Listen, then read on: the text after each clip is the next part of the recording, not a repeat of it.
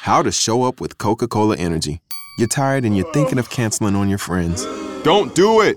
Every time you cancel on a friend, a unicorn loses its horn and becomes a regular horse. Do you really want that on your conscience? Instead, grab an ice-cold can of Coca-Cola Energy with delicious Coke taste and reinvigorating energy. Keep the unicorns alive!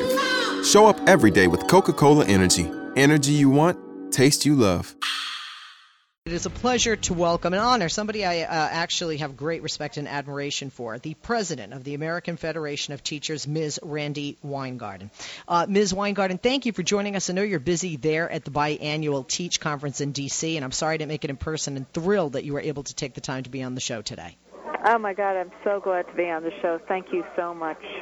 Well, I'm a big fan of yours, and not just of yours, what the AFT does. I'm a parent of a 7- and 8-year-old, so I'm one of those moms and parents who definitely pays attention to what's going on in our educational system. And we're so grateful. Thank you. I want to talk very briefly, and then we'll get into more of what you're calling on educators to do. The AFT has officially endorsed Hillary Clinton for president. Correct me if I'm wrong on that. Yes. And some would say, wow, this is early in the game. For the primary, right. For the general election, our convention does those endorsements, but the elected vice presidents, the vice presidents that are elected by the convention, traditionally do the endorsements for the primary. Is there a reason that Mrs. Clinton was the AFT selection? Yes. I mean, first off, we love Bernie Sanders. We love Martin O'Malley. We love Hillary Clinton. All of them have, we have members in all the different states that they have, all ably served in. But the reason was fourfold. Number one, we were looking for who shares our values, where the sentiment of the members are, electability, and the reason for now was because do you want to shape the agenda or do you want to chase the agenda? And people from around the country, parents and teachers, are tired of having others shove policy into our face and say, just do it. The test fixation is a perfect example of that. The fact that the economy needs to be rebalanced is another example of that. And as we talked, because all the Democrats came to our meeting in June and went through group interviews, the Republicans all declined to come. They didn't even have the respect to answer our invitation. And we started talking amongst ourselves in terms of all the vice presidents of the AFT, and it was pretty clear in terms of leadership, experience, vision, and who could win or who was best positioned to win. That's why the endorsement went to Hillary Clinton. And honestly, even as first lady of the governorship, first lady in the state of Arkansas, she's always done a lot with education, even when she was at Wellesley. I mean, this has been a real part of her life, education, women's issues, and many other things. Let's talk about, before we get to some of the challenges. Right. The work. Let me just say that Yes. You're totally right. And look, it gets lost because people are frustrated about politics right now. They are frustrated with how the government works. And so what gets lost is that, she's worked in her entire life on behalf of kids and public education workers. Let's talk about celebration first, and that's how you kicked off this AFT biennial Teach conference there in D.C. in your keynote address. When you were speaking to the thousands, first you talked about the celebration of the work that the AFT is doing. So first, let's talk about the work that the AFT is doing so people hear it from you. So look, we want all kids to succeed. We are huge believers in public education as a propeller of economy, as an anchor of democracy, but also as a way for kids to climb up their own economic and education ladder of opportunity so they can dream their dreams and achieve them. And so public education is hugely important from pre-kindergarten through college. But we also have to fight the disinvestment, the austerity mongers, the privateers, the deprofessionalizers, those who polarize. Because what they've tried to do is instead of helping with these huge economic vicissitudes, instead of helping recreate a middle class. Instead of helping teachers succeed, they have blamed and shamed and sanctioned, and test scores has been one of the big devices in which they've done it with. So what we've done is we've actually said, yes, we've got to call out what's wrong, but we also have to do what's right. Let's come up with solutions that work. Let's work with community. Let's engage our members and do all this within the political sphere as well as the educational sphere. And I really wanted to highlight for people that has worked. It's not the norm. It's still the exception. But today's speech was about how we use professionalism, how we use our voice to bust through the door and empower our members and empower our families to get to a better life. I want to talk about the challenges that educators deal with right now in present-day America. So, so think about it this way. Even the economists right now say that individual teachers have about a 10% effect, and it can affect 10%, variance of 10% of student test scores. Even economists say that. So if you take a step back, that says a lot about what's happening in children's lives. And it's not just the bad stuff, but think about segregation, poverty. Half our kids are poor, less social mobility, nutrition, things like that. And so what a teacher is the first responder to all of that. But separate and apart from that, instead of that being honored and celebrated, what's happened for the last 20 years, particularly the last 10 years, and look, the Obama administration has been part of this problem and in terms of pushing this, is this test fixation that nothing matters other than the test score. And so as a result, what has happened is taken everybody else off the hook. And even if you believe that tests are a right way of accommodating or accounting for where students are, and I don't believe high-stakes testing do, but even if you did, what it basically says is the teacher is responsible for everything. So think about it. 300,000 teachers were fired during the recession. Class sizes went up hugely. Lots and lots of budget cuts to the things that kids really love. Lots of poverty, and yet we didn't have the community services, the wraparound services. We didn't have the engagement for students. We had lots of teachers who were taking money out of their pockets, and they were demonized and disparaged instead of given the conditions they needed to do their jobs. And so that's why we just did a survey. 30,000 people actually self-reported that said that people are really stressed out. 80% think that that public officials don't, give them the respect and dignity to which they deserve. And the biggest stressors, large classes, standardized tests, the mandated curriculum, and the lack of, the time or professional development to do the things we're asked to do. But even with all of that, people want to stay in teaching, and they want to fight for a better way. We love our kids, and we want to make a difference in kids' lives. And you can see that inspiration. I have friends that are teachers and are part of the union, and I always say, I think that teachers and firefighters and police officers all should be paid more, because when you look at what they do, and especially teachers, and they have minds of our kids, it's our future. Ms. Weingarten, why do you think that there are so many people... Randy, call me Randy, please. Okay, Randy. Why are there so many people intent on destroying public schools when there's a direct correlation between school dropouts and those in our prison population, a direct correlation between crime and less education, and that as a society we're better off productivity-wise, safety-wise, and just knowledgeability-wise with more education? So I actually don't think it's a lot of people. I think that what happens is we have an elite problem, just like we have a 1% problem. And think about what happened with the Reagan administration. And with 20 or 30 years, if you have 20 or 30 years where all you hear is that public schools are bad, public schools are bad, public schools are bad, you start the public schools and then you criticize them relentlessly, then you peddle private alternatives. Of course it's going to change people's views of schools. But even with all of that, when teachers and parents engage together and they work together to turn around instead of close a public school. They work together to get a curriculum that is really enriching into a school, to recreate the joy, to have art and music for kids, to have wraparound services.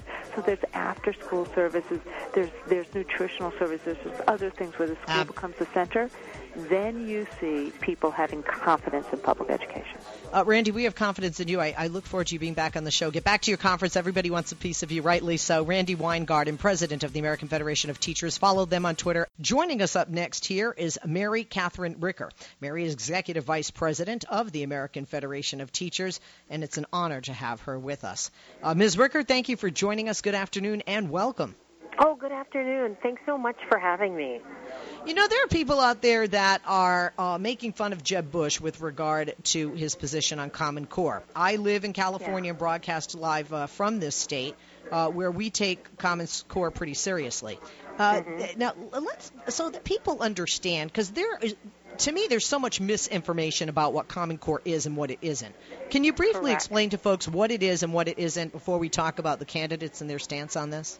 Absolutely. So briefly, Common Core state standards are a set of standards that are built around English language arts expectations for students as well as math expectations for students, where the goal is to have common standards taught across the United States so that students are expected to accomplish the same sort of things grade by grade across the states, no matter where you live. Why is it so unappealing to anyone, regardless of your ideology, for a kid to be well-rounded? Now, I'm not a dinosaur, but I remember having social studies. I remember having child growth and development classes, marriage in the family, civic type and related courses that were helpful. There was language. I grew up in the Boston area. We had a year of Latin. That may not have been fun, but it was very helpful when it came to vocabulary, and anybody who went to medical school, it certainly was helpful. Why are people opposed, Ms. Ricker, to, a well-rounded student? It's actually hard for me to answer on behalf of those folks because I actually do believe that common standards are healthy for us. But if I were to venture a guess as to why people are nervous or skeptical of this well-rounded student, it's actually because in many respects, politics is coming into play because a well-rounded student may mean in that social studies class, for example, you're giving balanced time to the struggles our country has had to fairly represent all people as well as the heroes our country has had in our history, for example. Or in English, it may mean emphasizing strong writing standards. And there are people who feel like they just want to be able to measure a kid's reading level, and that writing sort of, will sort of haphazardly come along with that. Or in controversial cases, perhaps, common science standards mean that students are going to be introduced to scientific concepts that are well regarded by scientists in our community, and rather than when you don't have common standards and you can pick or choose or introduce something into a science curriculum that isn't actually science.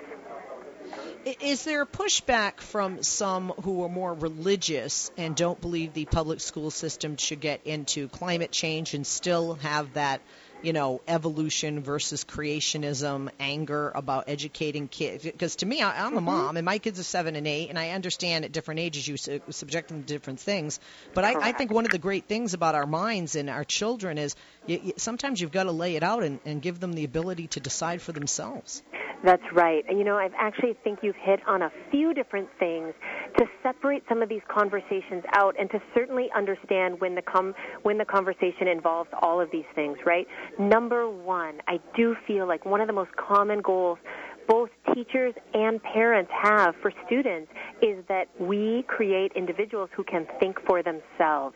And so regardless of where you land on the idea of common standards, there are a number of people who really believe that teaching students to think for themselves is a critical part of a robust public education system. And so we've got to have that conversation. And sometimes that conversation gets conflated with, and sometimes it needs to be absorbed with this idea as well of, what are our parents' values they're instilling in their children versus what are the values we want a public education to instill in our students.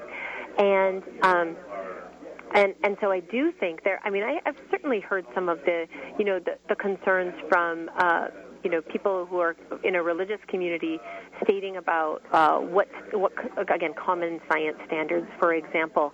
And at the same time, to your point, as a mom, and I'm a mom too, I actually want my students to be taught to critically think so that when something is presented to them, they actually know how to weigh the facts. They know how to separate out the opinions and form critical thought themselves. I also, in 2009 is when the Common Core Curriculum Standards came out. And at the time, correct me if I'm wrong, please, but wasn't every governor, left or right, backing this and committing to crafting them in their state 100% except for Rick Perry and Sarah Palin? So there was definitely broad support for them in 2009. My experience actually just in the state of Minnesota is that, at that time we had Governor Tim Pawlenty, who was very much in favor of common standards right up until he ran for governor when he decided that he shouldn't be in favor of common standards. Right up until he ran for president, sorry. Why do you think that this has become, we have an election year coming up, but why has this become a political issue? It's not. It's an educational issue. It is an educational issue, and actually the one thing I would capture on that point, too, is in some respects, some of the stumbling around the Common Core state standards in particular, some of it, right? I will not attribute it to all of it, but some of it is around an incredibly poor rollout. Teachers had, in some places, there were teachers who were given, kind of a 45-minute training PowerPoint on the Common Core state standards that are, again, incredibly comprehensive. So given like a 45-minute PowerPoint presentation right before the school year starts and said, there, now you know how to teach to the Common Core state standards. Well, that's malpractice. And, when you are expecting a high-quality education initiative to roll out, that is just purely malpractice. And so I think what you are seeing is a convergence of a number of situations, that being one of them, that really has elevated the skepticism to certainly the Common Core state standards specifically, but the idea of common standards in general as well. And that's where my concern gets heightened. Thank you for being with us. More than a pleasure to have you. I am very, very excited today that we have the American Federation of Teachers, which is an affiliate of the AFL-CIO, good friends of this program, and we are good friends of theirs as well. Founded back in 1916, and today they represent 1.6 million members and more than 3,000 local affiliates nationwide. And the mission of the AFT, a union of professionals that champion fairness, democracy, economic opportunity, and high-quality public education, healthcare, and public services for our students, their families, and our communities. And they're committed to advancing these principles through community engagement, organizing, collective bargaining, and political activism, and especially through the work our members do, they say. Well, really excited to have some great folks from the AFT and different divisions of the AFT. First up, joining us is Vice President of the St. Paul Federations of Teachers. Nick Faber is our guest. And like I said, they're an organization committed to working for better schools for children and better working conditions for all members. That sounds like a win-win-win-win. Hey, Nick, how you doing? Good afternoon. Thank you for joining us. I'm good. How are you, Leslie? Good.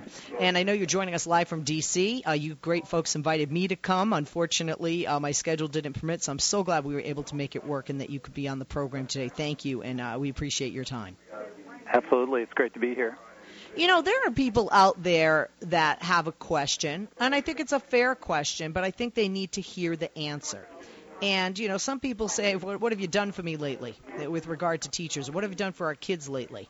What do unions do for us? What do unions do for us as parents, the kids, the school districts, and even the teachers? Well, I'm glad you asked that, because one of the things we believe, especially at the St. Paul Federation of Teachers, is that we can, when we sit down with parents and actually meet in a way where we share the conversation about what our hopes and dreams are for our students, 90% of what comes up in the conversation we agree on. And what we can do is use some of our political power and so forth to raise those concerns that parents have and bring them forth. Because we recognize that when we're working with community, we're even more powerful in how we can create the kind of schools that our children deserve, that our parents want for their kids. And we've done a great job, especially in St. Paul, of bringing parents into that process in a really meaningful way. Our parents in St. Paul had a great amount of input into our contract negotiations, and actually got to observe those contract negotiations and so forth as they were going on. And we felt really great having them in the room, supporting what we were fighting for, things like smaller class sizes, more nurses and social workers and counselors in our rooms, and more meaningful parent engagement that engages parents directly with their classroom teachers. And one of the things I like, I'm a mom of a 7 and an 8-year-old. All right. And I have to say, being a parent's a lot of work. And when I was a little girl, I didn't realize how much my mom was involved behind the scenes with those teachers. And as a parent, I now see that it's essential. They say it takes a village, and that's very true when it comes to the education of our children, correct? Absolutely. Yeah, and one of the things that we engage in pretty directly at St. Paul Federation of Teachers, and with the help of AFT, American Federation of Teachers, has been really supportive of this work, is with the National Parent-Teacher Home Visit Project. Because a lot of our parents, the schools I've worked in have been primarily Title I schools that are in the 90% free and reduced lunch range, and a lot of those parents don't have the time to get their way into school and become maybe as involved as your parents and my parents were. They're working 3 jobs just to get food on the table and so forth. So we have to look at a different way of engaging parents, both in the work of our union, but in the work of our schools as well. So we literally go out into the community and set up times to meet with parents in a place that's comfortable for them. Usually that's their own home, but sometimes it's a place of worship or a community center or the local McDonald's, and just have a seat and get to know each other better and get to the work of forming a partnership that benefits me as a teacher, because those parents, one way or another, no matter what life has dealt our parents, no matter what they're dealing with right now, they know things about their kids that can make me a better teacher for their kids. And one of the things I think is it definitely helps have a better relationship between teachers and students, and kids learn more, is class size. And I know that union teachers bargain for smaller class sizes. That's something that unions and union teachers have worked hard for, and not just present day, but historically throughout our nation's school system. Absolutely. That was a key point that got parents involved in our last contract negotiations. Again, it was just side by side. Parents and teachers just thought that was so important. And we fought hard for it and got some class size caps that we're pretty proud of. But we also recognize that sometimes, there needs to be exceptions to those, and we said, that's okay. But when there's going to be an exception to one of those caps, we're going to have a committee that's made up of parents and teachers, and they're going to decide whether that's really important to have an exception or not. Like if it was going to split up a family or something, we don't want that to hold it back, but we just want to make sure that parents are involved in that decision if we're going to go beyond that cap. So we've been engaging parents in our schools just through our class size language, because every time the district wants to go over that in St. Paul, we bring parents into the picture and say, you get a voice in this. And that's actually language in our contract that gives parents the right to come in and have a voice at the table about what their class size is going to be. Nick, I also want to know, politically, and especially on the right, I'm a lefty Democrat, there's been a lot of demonization of unions, and teachers get attacked, and I feel teachers, get paid far smaller than they should, considering they have the minds and the future of our country, of the world, and certainly of our children in their hands. Nick, tell people listening, what in your professional opinion is the difference between a kid with a teacher that's part of a union, a union teacher, versus a non-union teacher? Just look at the different parts of the state or the country where we've got states that have collective bargaining rights. We're getting higher results, and that's nothing to downplay the hard work that our teachers in non-collective bargaining states are doing. It's when you've got a union that can actually advocate for its parents through and its families and its students through its contract, and have really hard conversations about what can we make sure is in this legal document to make sure that we have the best learning conditions for our kids. That's going to be a place where a kid's going to get the best education possible under those circumstances. When we have situations where workers don't have a collective voice in what's going on in their schools, well, then we have people that are so far removed from our students making decisions about what kind of education they're going to get. And quite often that happens to be cookie-cutter approach type things that other people are making a whole lot of profit off of, but aren't necessarily in the best interest of our students. I really thank you for being with us. Before we take our break, we have less than 60 seconds. Any final remark you want to make to our listeners today? No, I just really want to reiterate the fact that parents and teachers, when they come together, they agree on everything, and it's just so important for us to be having those conversations in a meaningful way. I'm really proud of the work that we've done in St. Paul, especially to bring parents and teachers together in meaningful conversations, and then to use our collective power to bring the type of education our kids deserve into our schools. So thanks for giving me the time to talk about it some today. Nick, thank you, and I'm sure we'll have you back again. Nick Faber, Vice President of the St. Paul Federations of Teachers. Follow him on Twitter at NFabe, F-A-B-E, the website spft.org. Back after this. The AFT was kind and invited me to come to D.C. for their annual conference they're having this week. I had so much going on this week I was unable to go, but I said, hey, can we connect and have you guys be on the show? And they said yes. So we're very excited to have members throughout this hour from that great conference with the American Federation of Teachers. Kyle Zimmer is joining us.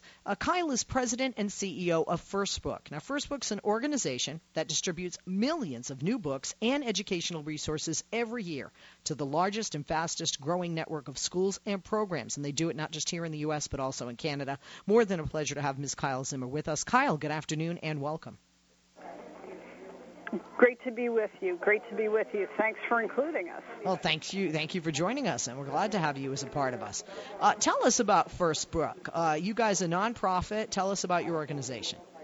Well, First Book is a nonprofit that's really international, and what we do, it's really just what you said. We focus on providing the highest quality books and educational resources to anybody serving children in need, 0 to 18 years of age. Now, so people understand, because I understand, just from the resource materials here, that your organization, First Book, has distributed more than 130 million books and educational resources to programs in schools serving children from low-income families. Now, I think people out there know that the lower-income school districts or lower-income families in those school districts, which seem to go hand in hand, some people might know that they don't have after-school programs, or they may not have pencils or erasers or other school supplies. But books, and yes, it is true, they lack for the books as well, correct? It is one of those things that if you grew up with lots of books, it's very hard to wrap your head around the need. But let me give you one number that keeps me up at night. Susan Newman out of the New York University did a study some years back, and what she showed was that in the areas of deepest poverty, there was one age-appropriate book for every 300 children. And that's one of those numbers that, Susan's a brilliant researcher, but even if she's off by 100-fold and there's one book for every 3 kids, it's still a train wreck of a number. And And, you know, when something as fundamental as books and high-quality books are not readily accessible, none of us can be surprised by the results, right? We've got 80% of kids from low-income families, 80% of them in the fourth grade are not at proficiency. This is a national crisis. No question about it. Why do you think that there's not enough attention paid to this issue? Because, you know, we know the cliche is knowledge is power, but we also know historically that it's a fact that a more educated society is a more prosperous and productive society, has a lower crime rate. There's a direct correlation between a lack of education and crime. The list goes on. Well, I think that we have lost our way a bit in our focus on education, and people became quiet or maybe quietly acquiescent about school budget cuts and increasing class size and lots of issues that all of us should care deeply about. And, you know, and AFT, and we're here at the Teach Conference and delighted to be here. You know, this is a heroic organization serving heroes that are in the classroom every single day. And I know I have two kids of my own, and I'm always blown away by the effort that the teachers put in. But I think that there was a presumption always in the U.S. that the school systems would sort of take care of themselves or something, and it's particularly exacerbated during economic downturns. But this is a problem that as our economic competitiveness comes into jeopardy, that's one problem. The tragedy of the individual, another problem, and really it's at the core of our democracy. So I think we really need to sound the alarm for all of us to get involved. No question about it. Speaking of getting involved, you guys at First Book and the American Federation of Teachers, the AFT, you guys are promoting a partnership to fuel learning for children in need at this biannual Teach conference that's taking place. Talk to us more about this partnership. Well, the American Federation of Teachers, we've been working with them for about 4 years. And to give you a sense, about 30% of First Book's network are AFT members. And they came into our partnership with their heads and their hands and their hearts because they know that their members, like the number, I just read this recently, Leslie, is that the number of teachers who dig into their own wallets to buy books and resources for their classrooms is 94%. And they're doing it because they know that the resources are inadequate. So our efforts really, aligned completely in parallel with what they knew to be a real need for their members. And really also the role of the American Federation of Teachers is to aggregate that voice, to elevate the voice of people who are working with kids all over the country. And that aggravated keep tripping over the same word. That aggregated voice is what is so central to our partnership because they tell us what classroom teachers need to make the magic happen for kids, and then First Book works hard to make sure that we make those resources available, accessible, and relevant. When we look at the problem here, what does providing school books do? Obviously, it aids in learning, but it's not just school books. You guys are providing more, newer books, right? And the newer books have more accurate and newer information in them, I would imagine. Am I correct in that? Actually, we provide about 6,000 titles at any given time. The titles shift around, and I think what's really important about the partnership is, let me give you one example. We have a program at First Book called Stories for All, and what Stories for All focuses on is the fact that the level of diversity in the content for children's books is really bad. The last number I read was that 93% of the stories for kids in the U.S. are by and about white people. 93%, and what that does is it makes the books much less relevant to kids in need and kids from all kinds of cultures from all over the world that are very strongly represented in the U.S. population. But it also does a disservice to white kids because, they're stepping out of their schools and into the big world beyond, and they haven't had the benefit of sharing the wonderful cultures of the kids, from all parts of the world. And Absolutely. So Stories for All sort of steps into that space, and we listen to the kinds of books that, We're running out of time, Kyle. Sorry. Kyle Zimmer, check her out, firstbook.com, @KyleFirstBook.